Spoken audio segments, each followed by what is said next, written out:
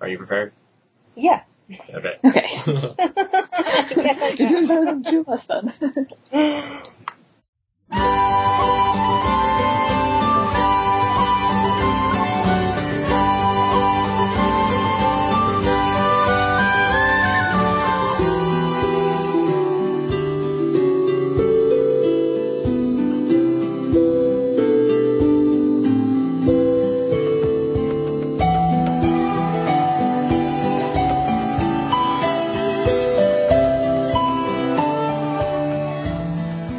Welcome back to Manga in Your Ears. I'm Corey. The song you heard is from the Emma anime, and Ellen and April are with me right now.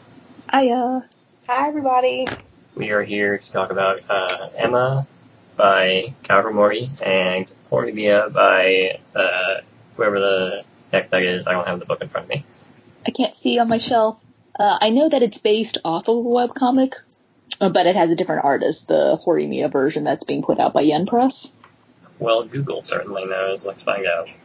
So it is written by Hiro and illustrated by Daisuke Hagiwara. There we go. There's an OVA already out. What? Well, anyway.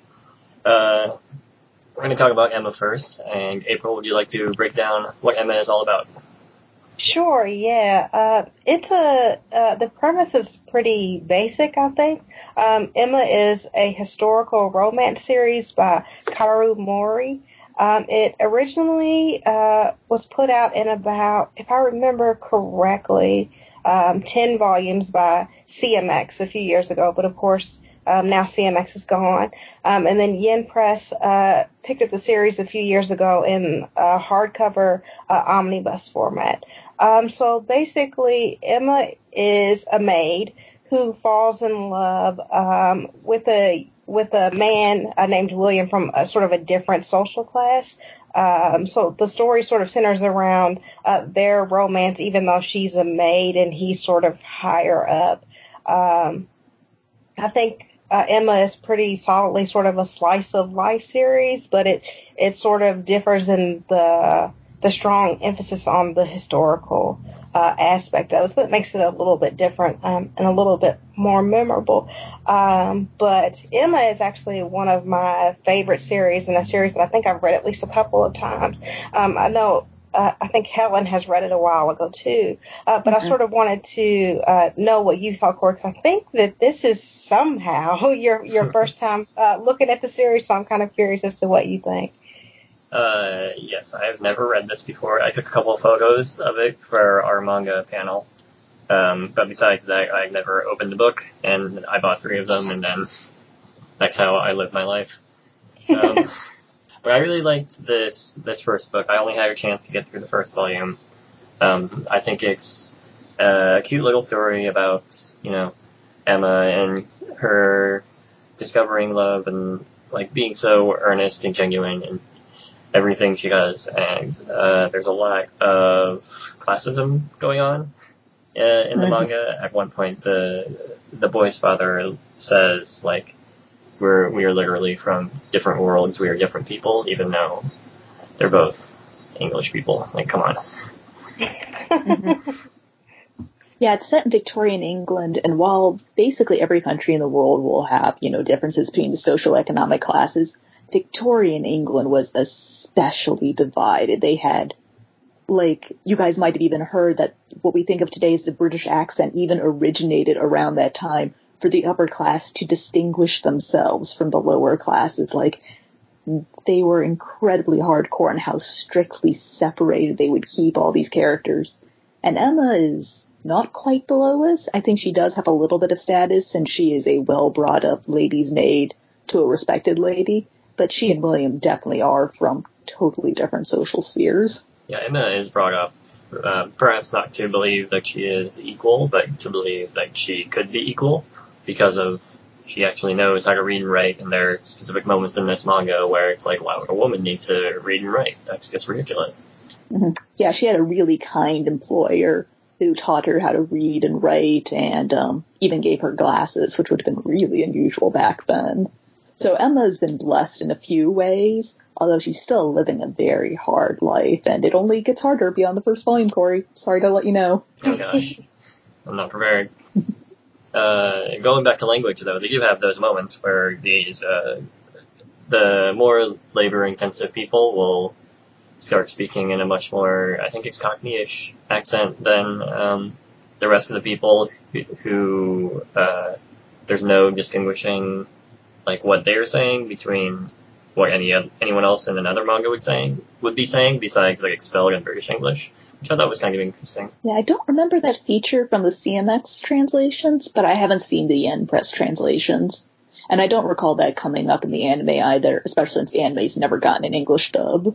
Although, with how well Nozomi Entertainment's recent Kickstarter's done, maybe that will change in the future. Maybe this podcast will be outdated very soon. Yeah, I think what's interesting about Emma is even though it's sort of billed as this romance series, there's a lot more going on in the series besides the romance. I think one of Mori's strengths is sort of her ability to focus on the side characters, and those last few volumes, I think volumes, is it 8 through 10 maybe, focus like solely on side characters. So while like the romance is nice, I don't necessarily think it's super compelling. I think we kind of know where it's going to go. I think the strength of the series is that we get to see various different people of various social classes and how they sort of tie into each other and how they sort of affect each other's lives, even sort of peripherally. So I feel like that was one of the particular strengths of the series, but I didn't know what you all thought about the romance in general. It's pretty hard not to root for Emma and William to get together, since they both seem so nicely suited to each other. They're both kind, thoughtful people, and William realizes, I feel like, fairly early on that he genuinely does not know a lot about the world and wants to learn more about the world. They are very two nice people. And we do see a lot of nice romances in this series. Like, I got the impression that Emma's employer was very happily married before she became a widow. I could kind of take or leave the romance of the series. I think what's more going on is like Emma's interpersonal relationships between William and learning things from him and him learning things from her is much more important than whether they get together in the end, and especially her relationship with her employer in this first volume from Yen, which is the first 2 volumes from CMX, is like much more of a driving force for Emma than most anything else by the end of it.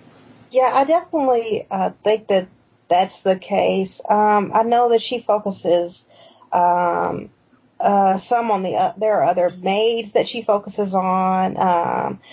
Her employer, I think, has other relationships in the community that she focuses on. So some of the characters that you don't necessarily expect get a bit of a backstory. And the few times that I've gone back to reread the series over the years, those latter volumes tend to be the ones that I enjoy the most, where they're just about sort of the side characters that were in Emma's life. But not actually the romance itself. Not that that's not fun, but the romance isn't necessarily something that we haven't seen before. So it tends to be the side characters that stick out for me.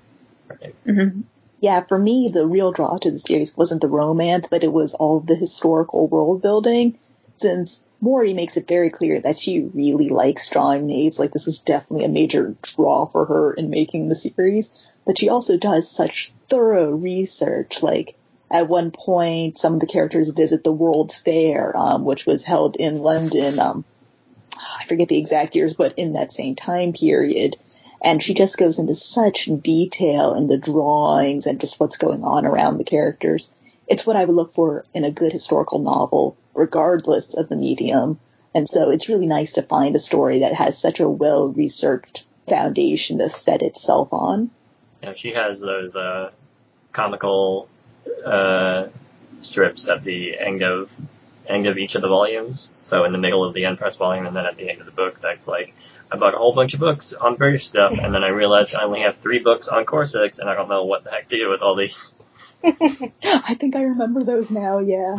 Yeah, she's super into maids and other stuff, and it really shows throughout the series that with those little comics at the end, she really puts a lot of detail into that, which obviously for something historical is really important. And I think she also reminds me of, we talked about Vinland Saga the last time we all got together, and both authors, I feel like, sort of have similar obsessiveness almost about historical details. Yep. And I think that's what allows the romance not to be the most compelling part, is just because of the sheer amount of detail in terms of the historical aspect of it. So.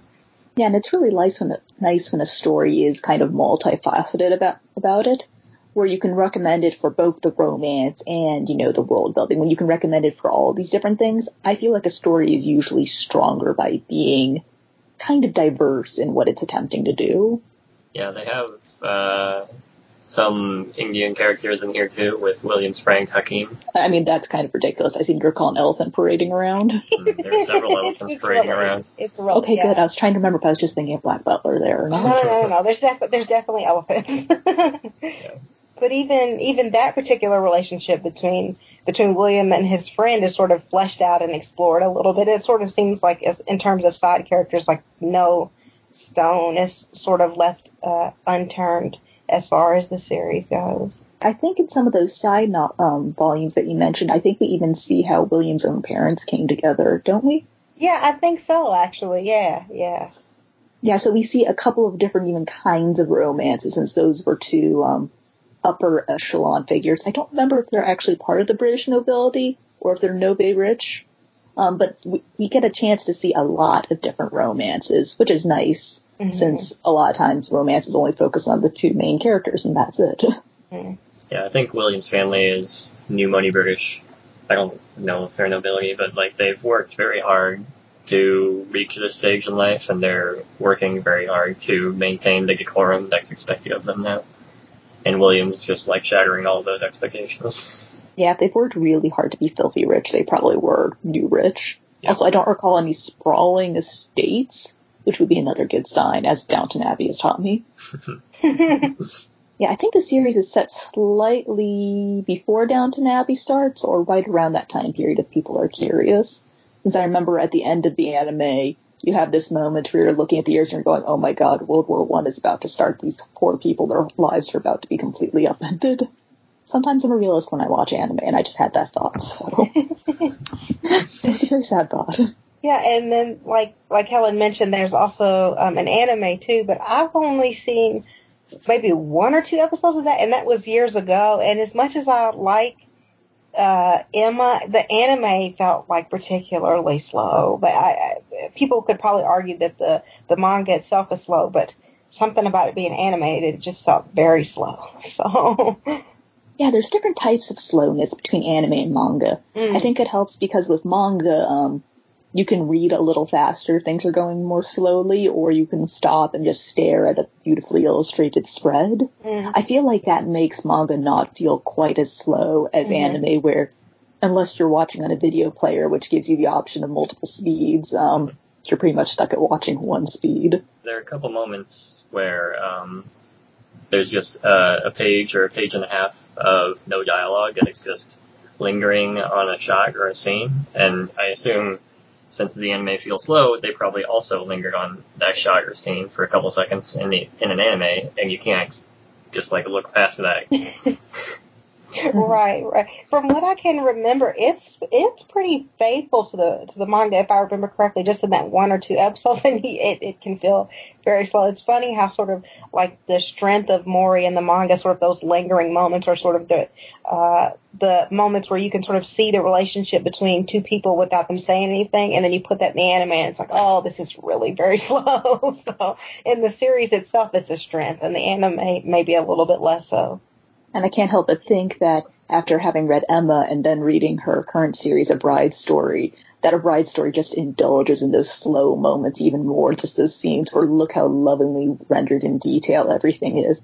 I feel like Mori was just warming up with Emma for those scenes. Oh. I do too. Yeah, definitely. She does comedically recognize how much work she just sometimes puts in for herself, and she's like, this would be really cool, and then she has to do it for several panels in a row, and she's like, why did I do this to myself? At least she's self-aware.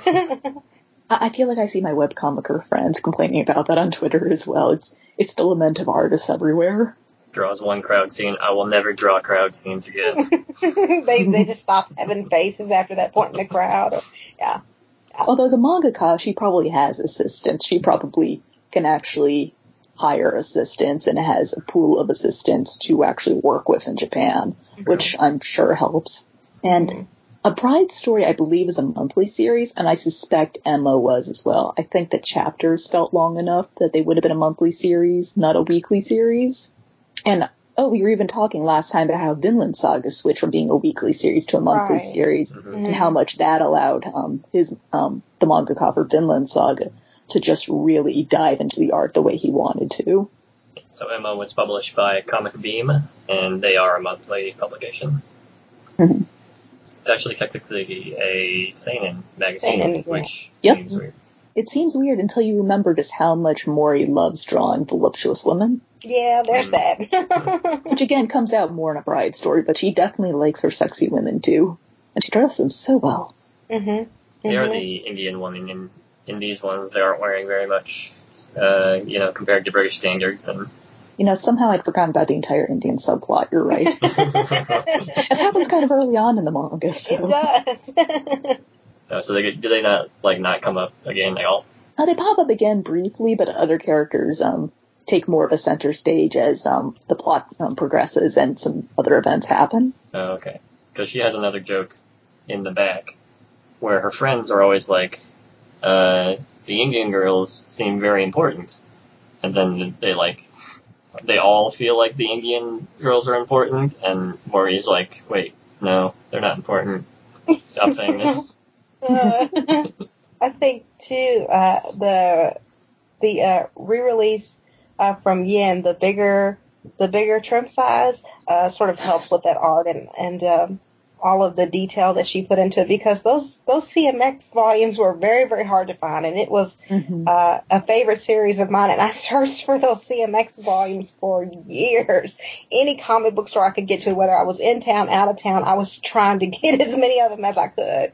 And so when Yen finally brought that back around, I was very, very happy. Yeah, I remember I didn't go looking for the CMX volumes since my library system actually had the full collection. But I think some people were like, oh, I'm glad I can finally get them now that Yen's putting out. So people being like, well, I'm not sure if I'm going to double dip. Oh, they're going to be omnibus hardcovers with an expanded trim size. Okay, yeah, double dipping time. That'll do it, yeah. I think James was also hungry because he had to track down all the volumes, and he's like, after all this work. There's a particular one, I think it might be volume 8, that was just so difficult to it was so difficult to track down. I searched for that book for years, and finally it popped up on Amazon for a reasonable price, and I bought it. Not long after that, Yen was like, oh, we're going to release it again. I'm like, man, I spent years looking for this book, but that's time to offload your volumes on eBay really fast before the price drops again. But that's just part of being a manga fan, really, so it happened. True. It's funny, as I remember, I think Yen licensed A Bride Story, her current series, before they licensed Rescued Emma. And A Bride Story is also in hardcover editions of the larger trim size, not omnibuses, just single volumes. Yep. And I seem to recall when they did that it was really unusual to put out manga in hardcover for A Bride Story, but it's become more common now. You still don't get it for every series, not even close. But now it doesn't seem quite as special. It's just more of an added bonus for fans when they get a chance to own a series in hardcover, which will last longer than a paperback, with the spines and everything. Yeah, that is a good point. Yeah, I remember when A Bride Story first came out that was still oh, these books must be really nice if they're a hardcover.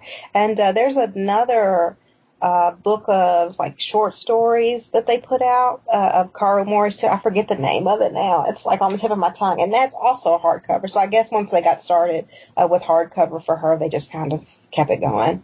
I think it's called Anything and Something. I'm looking at my bookshelf. It is, yeah. That's a good little batch of stories too. Also with more voluptuous women. That seems to be a theme of hers. There's a bunny girl on the spine, so. Yep. These Yen books are very nice. They have a reversible guest cover on them, so I believe the reverse of it would be what is the second volume's cover. They're seriously reversible? Really? I've had them for a long time. They're all reversible? Yeah. Really? Oh, wow, okay. After this podcast ends, April can be found in her bookshelves, flipping around all the book covers just to check. I I did not know that. Well, they're reversible, everybody. You learn something new. If you take nothing else away from the podcast. But no, I didn't know if we sort of had any final thoughts about Emma, just to sort of wrap up this portion. I think it's one of my favorite historical romance manga, and also possibly historical manga in general, since there's a lot of series, like I mentioned Black Butler earlier, which are barely historical. They're more fantasy than anything else, and sometimes you want just a good, solid historical read, and this is a really great series for that. Yeah, it feels like it just drops you right in that time period in England. You get to escape in that world for the confines of its pages. I'm excited to read more. Yeah, this is definitely one of my favorites, so I'm very biased. It has to be one of my top 5, maybe top 3. And Corey and I talked a little bit about it at ASIN this year, so I'm always going to have a recommendation for this series, and with the new omnibus, it's a little bit easier to pick up than it was a few years ago. So. Yep. Well, thank you, Yen Press. Very much. Let's take a short break, and we will be back talking about Horimiya.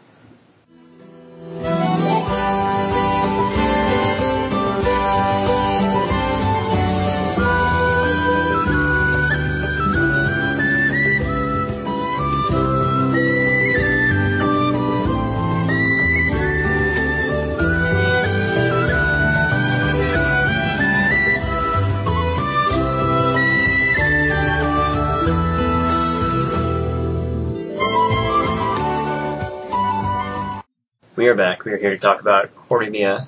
I've already forgotten who it is by. You looked this up earlier. Yep. Actually, you looked this up earlier. Written by Hiro and illustrated by Daisuke Hagiwara. As Helen pointing out, it was originally a webcomic. Yeah, I think it's Hori-san and Miyamura-kun. Mm-hmm. Yeah.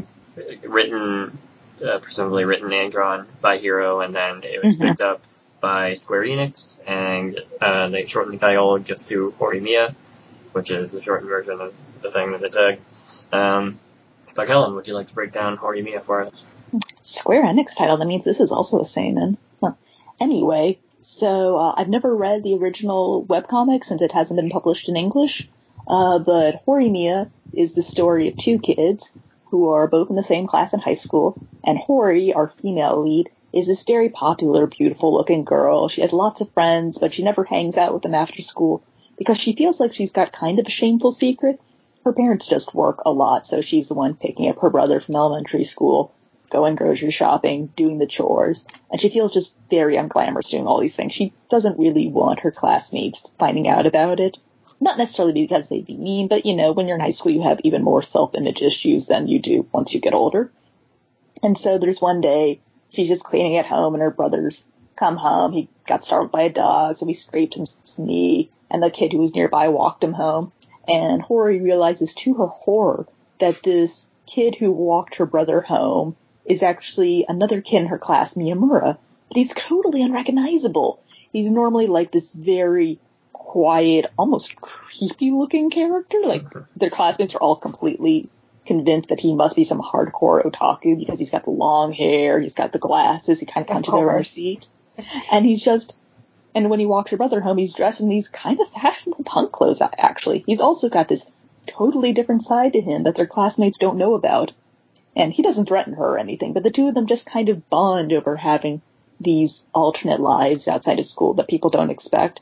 And the two of them eventually progress to dating, and their classmates eventually find out. And so the story's just cheerfully rolling along with the two of them and their dating escapades and expanding the side cast a little bit into multiple love polyhedrons. Yeah. And then they make friends. And then the friends fall in love with each other. Sort of. Miyamura also wears long sleeves all the time to hide all of his tattoos, which is another thing against him, and they're always like, why are you wearing long sleeves? It's like 110 degrees out. He's like, oh, I just prefer it like this. And part of the reason his hair is long is because he has tons of piercings up and down his ears. Yep. The story sort of indicated he might have been doing that as a form of self-harm, but never truly delves into that. But yeah, so he's always terrified whenever a school festival is coming up, or they've got swim class, because he's like, I can't show off my tattoos. I will get in so much trouble for this. I can't. Didn't he, like, do all of this himself? I don't think he tattooed himself, because that would be hard. With the piercings, yeah, that's where I was getting the impressions of self-harm, since it sounded like he did it with a safety pin. Which, just don't do that, guys. Don't do that. It hurts.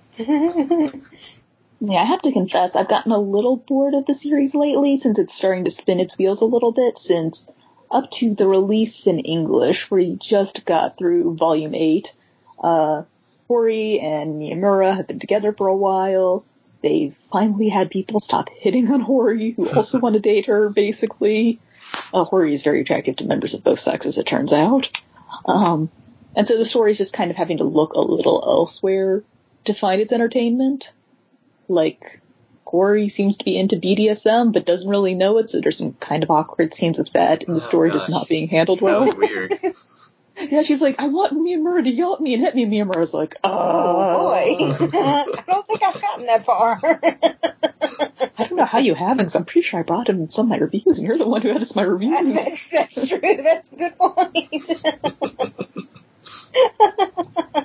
But no, I think so when I read the first volume, and that's been a while ago, I've read a few more now, but at least in the first volume, I think one of the things that really appealed to me about it is, it wasn't sort of like, I saw her in the hallway and I saw him in the hallway and they make me feel weird and now my heart beats and what does all this mean? It was more just like sort of two people that sort of started to hang around each other and sort of built an organic relationship, and then they're sort of like, oh, I think I like this person. I sort of appreciated that a little bit more than sort of like, oh my gosh, I'm blushing and I don't know what this means and I can't stop thinking about this person. Not that that doesn't exist once they start to realize that they like each other, but I just really like sort of like the small things they did for each other, and they sort of talked and started to open up as they got to know each other, which just felt a little more true to life than some of the other series that I've read. Yeah, they started with a friendship, and then Hori's family sort of tried to adopt Miyamura, because they're like, we like this boy a lot, and then they got to dating. Yeah, I mean, it is that kind of kindred spirits of them both hiding what they perceive to be deep, dark secrets, but it's not actually that deep or dark. It's like Katakano light, sort of. Yeah, that's definitely what it reminded me of now that you say that. But then I also, I guess because they, at least in the first few albums, they do so many different things. There's so many different small scenarios. Because I think this was it originally like a 4-panel series? Because I can kind of like see where that's coming from. So, yeah. Yeah. So I can kind of see where that's coming from. Just that there's like the chapter where he gets sick.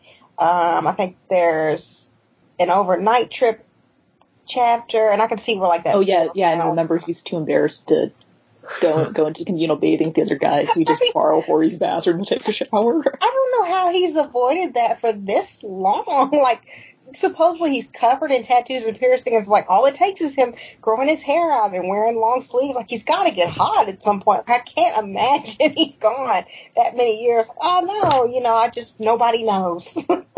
And you have to remember, a lot of buildings in Japan don't have central AC. Just because of the way they're constructed, a lot of them don't have central heating or AC. So he must be really hot all the time. It seems a little miserable. He might be comfortable in the winter, though. No, it is very hot to have long hair.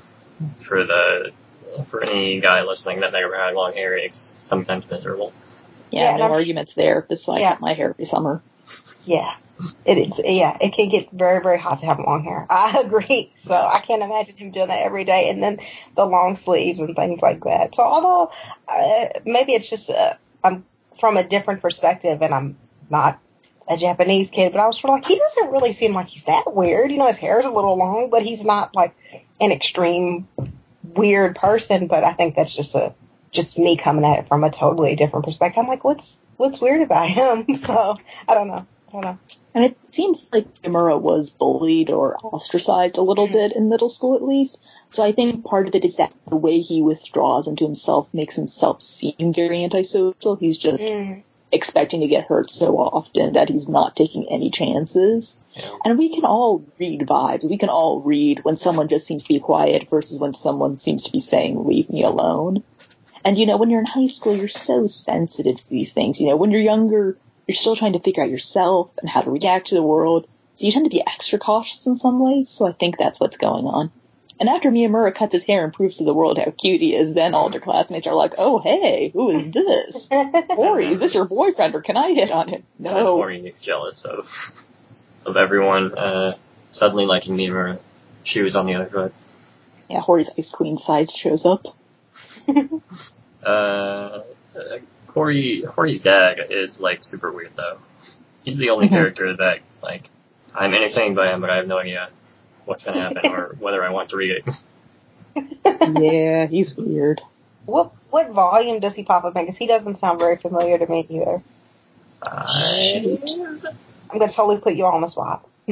It's pretty early on. I want to say he starts showing up around volume 3 or so. Really? Oh, God, I must just, totally be blank, and I know I've read that volume.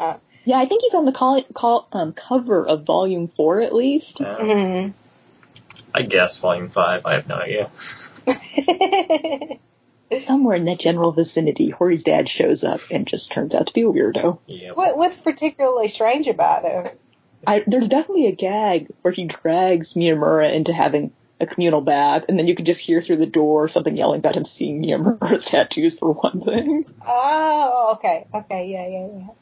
Yeah, he's kind of a slacker, we get the impression. You kind of get the impression he and Hori's mom aren't on very good terms, and he doesn't come home very often. Yep. And Hori's definitely annoyed that her father is kind of encouraging her younger brother Soda's bad eating habits. Like, Dad, no, we're putting carrots in this. I don't care if you guys don't like carrots. We're going to eat the carrots. But he really wants Miyamura as a son-in-law. He really does. He's really pushing that hard. It's a little early. Doesn't he, sort of encourage sleeping together? In what way? Because, yes, they do sleep together in that way. I'm sure he expected more. It's so funny, because the manga actually does a fade to black, and you go, whoa, this is not the pure romance I thought it was. This is a real romance. I agree with the wheel spinning from 10 minutes ago, though. I think it has 10 volumes in Japanese right now, which is how many volumes the original webcomic had, so I assume it's wrapping up soon, or maybe it's popular enough that they're just going to keep it going, and then the wheels are going to turn for even longer. Yeah, that's what I fear. Since I do like my series to have concrete endings, and I don't think the characters have even moved up a grade. Since a lot of times with high school romances, you'll see them end when the characters graduate high school. It's kind of a natural stopping point. But I'm not sure we're going to get that here. Something's going to happen, probably. You kind of wonder how they're going to sustain that for that long, especially if they haven't moved up a grade yet. That's a little surprising. Obviously I'm a little earlier in, and it's still compelling there in the beginning, but yeah, you do kind of wonder how that's going to go, especially if they've gotten together and slept together and what have you. It's sort of well, where do we go from here? I think that's where you sort of pull in the side characters, and I know Helen said that even some of that is kind of wheel spinning, so. Mm-hmm, yeah. Yeah, there's definitely a couple of couples you can see are probably going to happen, but just nobody's making a move. Mm-hmm. And there's a couple of couples who are already together. That's nice. They had a couple chapters recently with Hori's best friend, I think, that were fairly interesting because it was dealing with her insecurities, but I think she was also pushing boundaries in terms of their friendship. Oh yeah, they had a fake boyfriend episode. Yeah. He's her fake boyfriend, then maybe he'll turn into a real boyfriend. Nope, not in this chapter. Nope. And we also have a girl from the student council pining after him, but she's definitely too shy to make a move there, so we know that's not going to happen. I have to admit, this is part of the reason why I like having series as Emma as well, since we've all seen these. It's not a shoujo romance, but it does play out a lot like a shoujo romance. So we've all seen these stories before, so we can be kind of jaded in predicting what's going to happen next with fairly good accuracy. So that's why I really like having a variety of romances available for me to read. They help balance me out when I'm getting too jaded about one or the other. Look, they're either going to get together, and live happily ever after, or they're going to accidentally have a child and live happily ever after, or What? it's going to That's a be turn I did not expect. it's going to be Tsukigakure, and I will just bawl my eyes out. Tsukigakure was good, except they were middle schoolers, Corey, you forget. It's true. I'm so glad we bullied Ink into watching that. It was such a good idea. It was such a good idea to bully our friends into watching that. Well, alright, have we exhausted Horimiya discussion? Think so. Any closing thoughts on Horimiya? I do enjoy it, but I think I'll enjoy it a little better once I know the end is in sight, and that it's not just going to continue for another 20 volumes, God forbid, or something like that. No, not 20. I don't. 20 would be entirely too long for a lot of series. So, I just think it's cute. I thought it was just a breath of fresh air in terms of like what I mentioned before, that they kind of build up an organic friendship that sort of becomes something more. I appreciated I appreciated that about it. I know when I read the first volume, I'm like, as soon as I finished, I'm like, oh, I've got to get the next one. I just really enjoyed it, and I sort of felt like I wasn't as into romance series anymore, but this one I thought was pretty cute. So, It's definitely cute. Dana and I always read like a really solid romance series. Like we've read My Little Monster and Horimiya, My Love Story, and this is kind of like our fluff between My Hero Academia or something a little more serious. Fluff is a good word for this series. Yeah. But it's good fluff. Sometimes there's bad fluff, and I'm like, why did I waste time reading this? But this is good fluff. Yep, I know exactly what you mean. Yep. Well, let's close this thing out. Where can we find everybody on the internet, Helen? You can find me in entirely too many places. You can find me yelling about anime and the state of the world at Wandering Dreamer on Twitter. You can find me doing a couple of reviews on my own website, Narrative Investigations. It's starting to get up and rolling again. I also do manga reviews weekly over on the Organization for Antisocial Geniuses, and I'm also co-host of the OASG podcast over there. And our latest episode, Justin coolly cut me off as I was reading these really great titles for Christian light novel series. That's probably a good call, Justin. They were so entertaining. You don't understand. They were ones in another world of my Bible. They were great. And I think that's it for the moment. I think that's everywhere you can find me. Oh my gosh. You can find me on Twitter, also sometimes yelling about the state of the world at Manji Oren. You can also find me editing Helen's reviews. Other than that, I'm sort of floating around on the internet, and of course you can hear me here. She's taught me the importance of semicolons. I like semicolons a lot. Semicolons are They're important. very useful. M dashes are also cool. Yes, they are. Anyway. It's also very nerdy. Well, you can find me at ImpassionateK. This podcast is on Twitter, X, Manga in Your Ears. It's spelled how it sounds. I don't have to spell that one. I also do another sports anime podcast called Taiku Podcast. That one I do have to spell Taiiku. That's on Twitter and its website. And this podcast website is at taikupodcast.com. Thank you all for talking about Emma and Horimiya. It was fun. I always love telling more people to read more manga. Until next time, where we tell other people, or where we tell the same people to read more manga.